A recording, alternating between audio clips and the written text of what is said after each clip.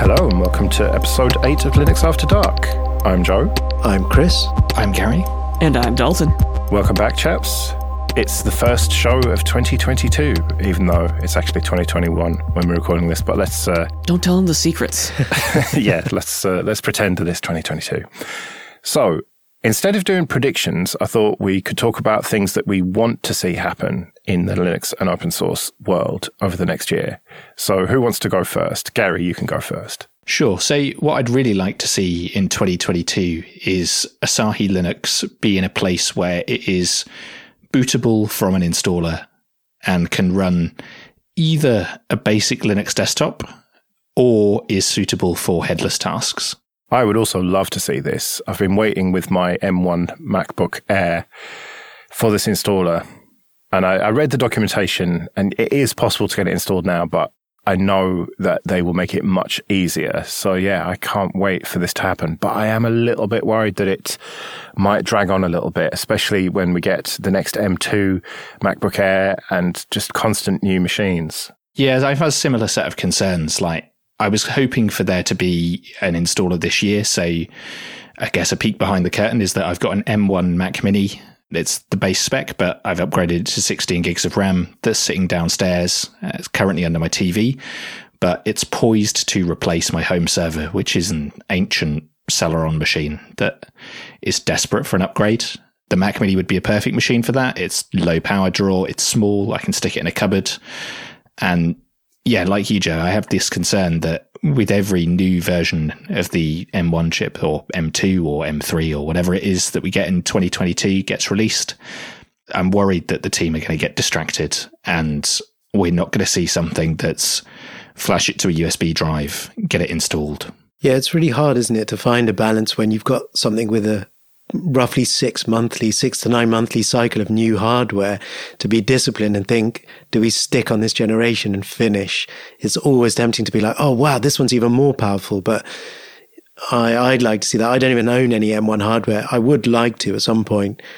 And that would really, if the prices drop and that is a real possibility, it would excite me too. Yeah, and I'm not even that bothered if it gets released as, an installer in its current state. I have no real requirement for, on a home server for graphical acceleration.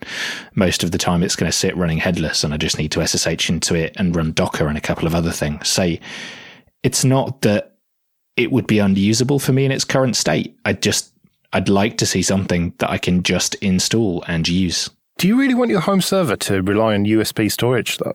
I've got 256 gigs of storage in the Mac Mini. And that would be enough for what I'd need to run locally on the machine. So I'm thinking things like Nextcloud with a small amount of storage, because my use case for Nextcloud is effectively sharing files with people and backing up photos from my phone. So that's not a huge amount of storage, and I archive that off fairly regularly.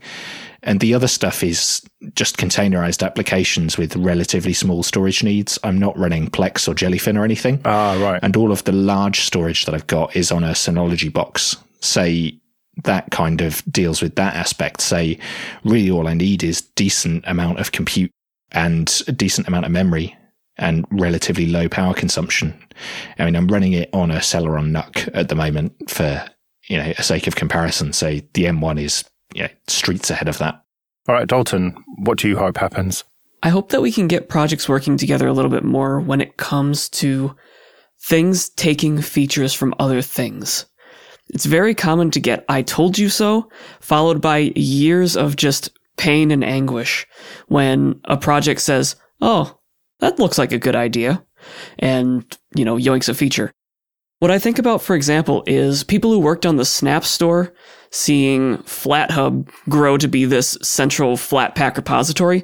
I hope that doesn't cause a lot of consternation in the community, because obviously the FlatHub community saw that, well, the central store is a good idea, why don't we bring that to Flatpak? And now we have the best of both worlds in Flatpak. I hope that doesn't cause a lot of problems long term. Yeah, that's an interesting one. When we were doing the Silverboot trial, I remember going to install Flatpaks and having 3 sources, sometimes in Kinoite, KDE apps, Fedora's repository, and FlatHub, and I didn't like that. And a lot of people criticize the Snap Store because it's one place. And whilst you can run an open source implementation, nobody is. And the main one is behind Canonical.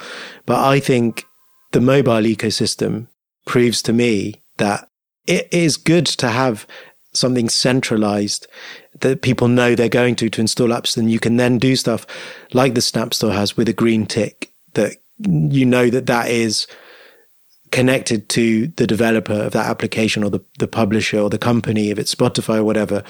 Me personally, I like that idea of having a single one. So if FlatHub gravitates towards that, I think that's a positive. Well, that's only one example, right? I also think about like if GNOME removes a feature and then puts it back later, it can cause people for years to say, well, they didn't have that and then they added it, so therefore Team is bad. And it's like, they reversed their decision. They thought that something else was a better idea. Let's just let that happen and be happy that it happened and move on. Isn't one of the whole ideas of open source sharing ideas? I would certainly hope so, and I hope we see more of that in the next year. All right, Chris, what have you got for us? I would like to see the Steam Deck be a success. And by success, I don't mean sell as many physical hardware units as the Nintendo Switch or something absurd like that, but for it to do solid, continuous sales figures and for it to gain some momentum in the way that the Steam boxes didn't quite. Because so far, it seems to me that it's contributing positive effects into the upstream. So you're getting things like Proton finally getting ways to support anti-cheat if the game developers choose to. Just generally that stack being contributed to, even though the Steam Deck is like bespoke hardware, the idea that it's just a device that is adopted by enough people that it gets a momentum pushing into, you know, Plasma because they've chosen that, and into Proton, and just generally gaming. Because I think whether or not you're a gamer on Linux or not, I do think that's an area that historically, and it's much better now, but historically has been like something where it's broken down quite badly.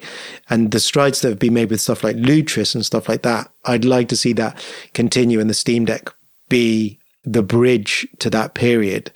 The only thing I slightly worry about is when people actually get them next year, how many people end up installing Windows on them, and that negates that. But I hope that, much like flashing custom ROMs on a phone, there'll be a significant number of people that have bought them that won't be interested in modifying the operating system. But maybe I'm wrong, because it is more of a niche product than a phone you buy in Currys or whatever. Well, I'm in the first batch and I'm pretty excited to just use it as the Steam Deck. So more on that later. Really, though? Yes. You're really not going to mess around with the operating system on there just because you can? At some point I may, but at the same time, I'm kind of getting to a point where I just want things to work most of the time. Right. But you are a Linux user, whereas I'm sure there are plenty of Windows users who will just want to use Windows on it. But I think that Valve has to do the work, don't they? They can't sell a product with an operating system that doesn't play the games properly. So I think that this is going to happen. I mean, we've already seen it happen to some extent. And I think that once it comes out and people start saying, well, hang on, this game doesn't work because of this anti-cheat thing or whatever, there's going to be more pressure on Valve, who will then lean on the game developers. So I think that it will definitely happen, this, to a large extent at least. Because the thing is, the Steam Deck is just a PC, isn't it? That's what Valve keeps saying, that yes, you probably shouldn't open it up and change the SSD, but you can if you want. And you should probably use the operating system that it comes with, but you have complete control over it. And with it being just a PC, it means that the rest of us with other PCs should be able to benefit. Yeah, that's my hope. I think that Valve need to obviously do the enablement work, because if not, you're going to end up with people taking this device out of the box. And there's not going to be people like me and you who already know what to expect in terms of games that run on Linux, but it's going to be people who are just your kind of average gamer, are going to take it out of the box, realize half their games don't work on it, and either put it in a drawer or install Windows on it.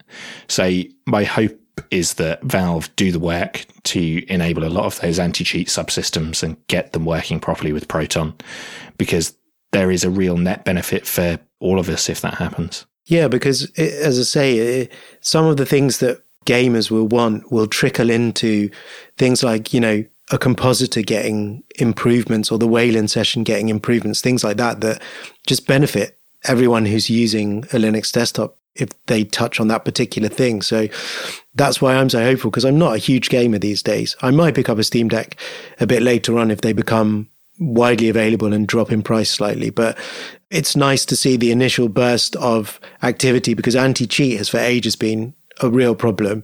And it seems so quickly that they have managed to integrate that. So long may it continue. How about this for a wild hope? We wait at least 2 or 3 days after the first Steam Decks arrive in people's hands before we get a YouTube video with instructions on how to install Windows on it. Nope. I think it'll be much sooner than that. Yeah, straight away, all of the big YouTubers will be taking it apart and installing Windows on it, I think.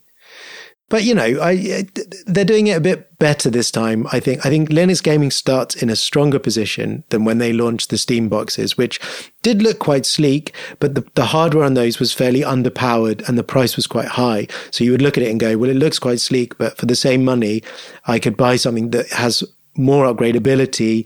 And also SteamOS was not the same proposition. It wasn't immutable. It was based on Debian. It was there was too many flags, really. But this time round, I think there's a lot more elements that have fallen into place in a way that I think it has a really good fighting chance compared to that. But yeah, we'll see. I think it really does come down to what you've said. Valve have to do the work.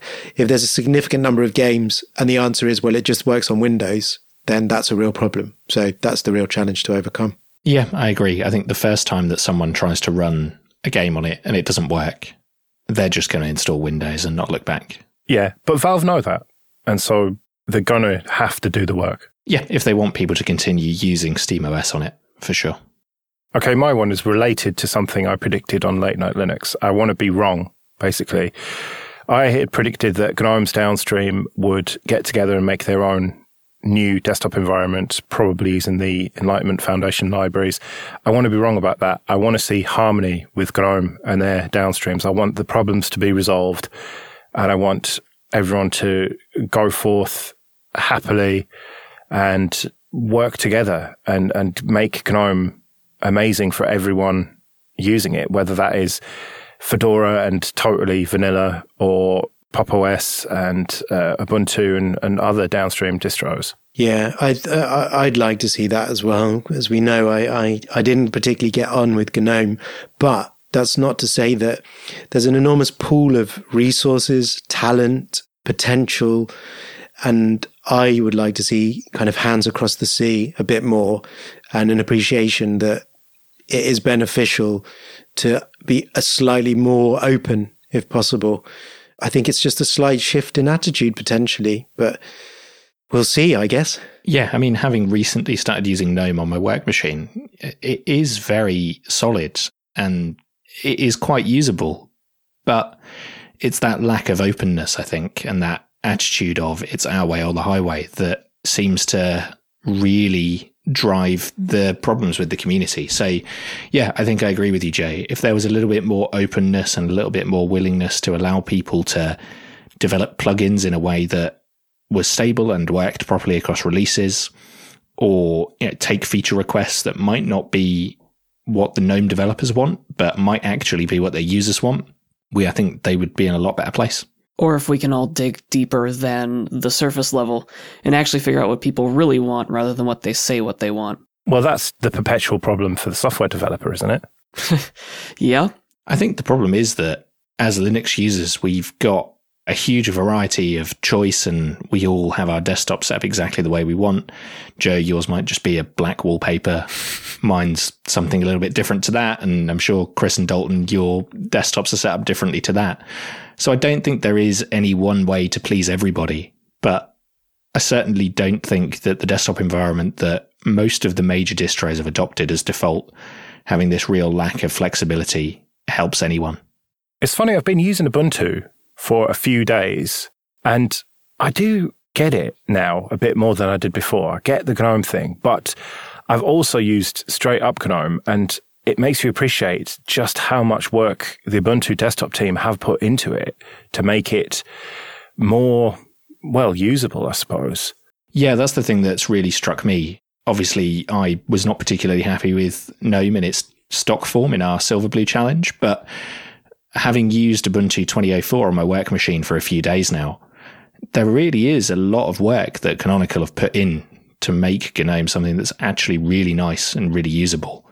Say, if some of that work could be upstreamed and accepted upstream, then I'd be all for it. Yeah, and let's not forget, like, we don't have the numbers, we're not privileged to see them, but people using stock Ubuntu in like corporate deployments, there's an enormous number of people. And yeah, a lot of them will be users that are told they use it and they don't have to think about or contribute back what they'd like to see changed. But there will be enough of them as well that the choices that Canonical make reflect those numbers of people using it. And again, it feels like a valuable resource to have that number of people using a desktop environment. And so the choices they make have to come from an appreciation of their customer base to a certain degree. So if that could be looped back through, as I say, I don't have the numbers, but I don't think there's many other versions of Linux with a desktop environment as desktop Linux that have that many actual daily users. Yeah. I mean, I am now one of those users, right? Say it's Ubuntu 2004 with GNOME, and that's what's on my work machine.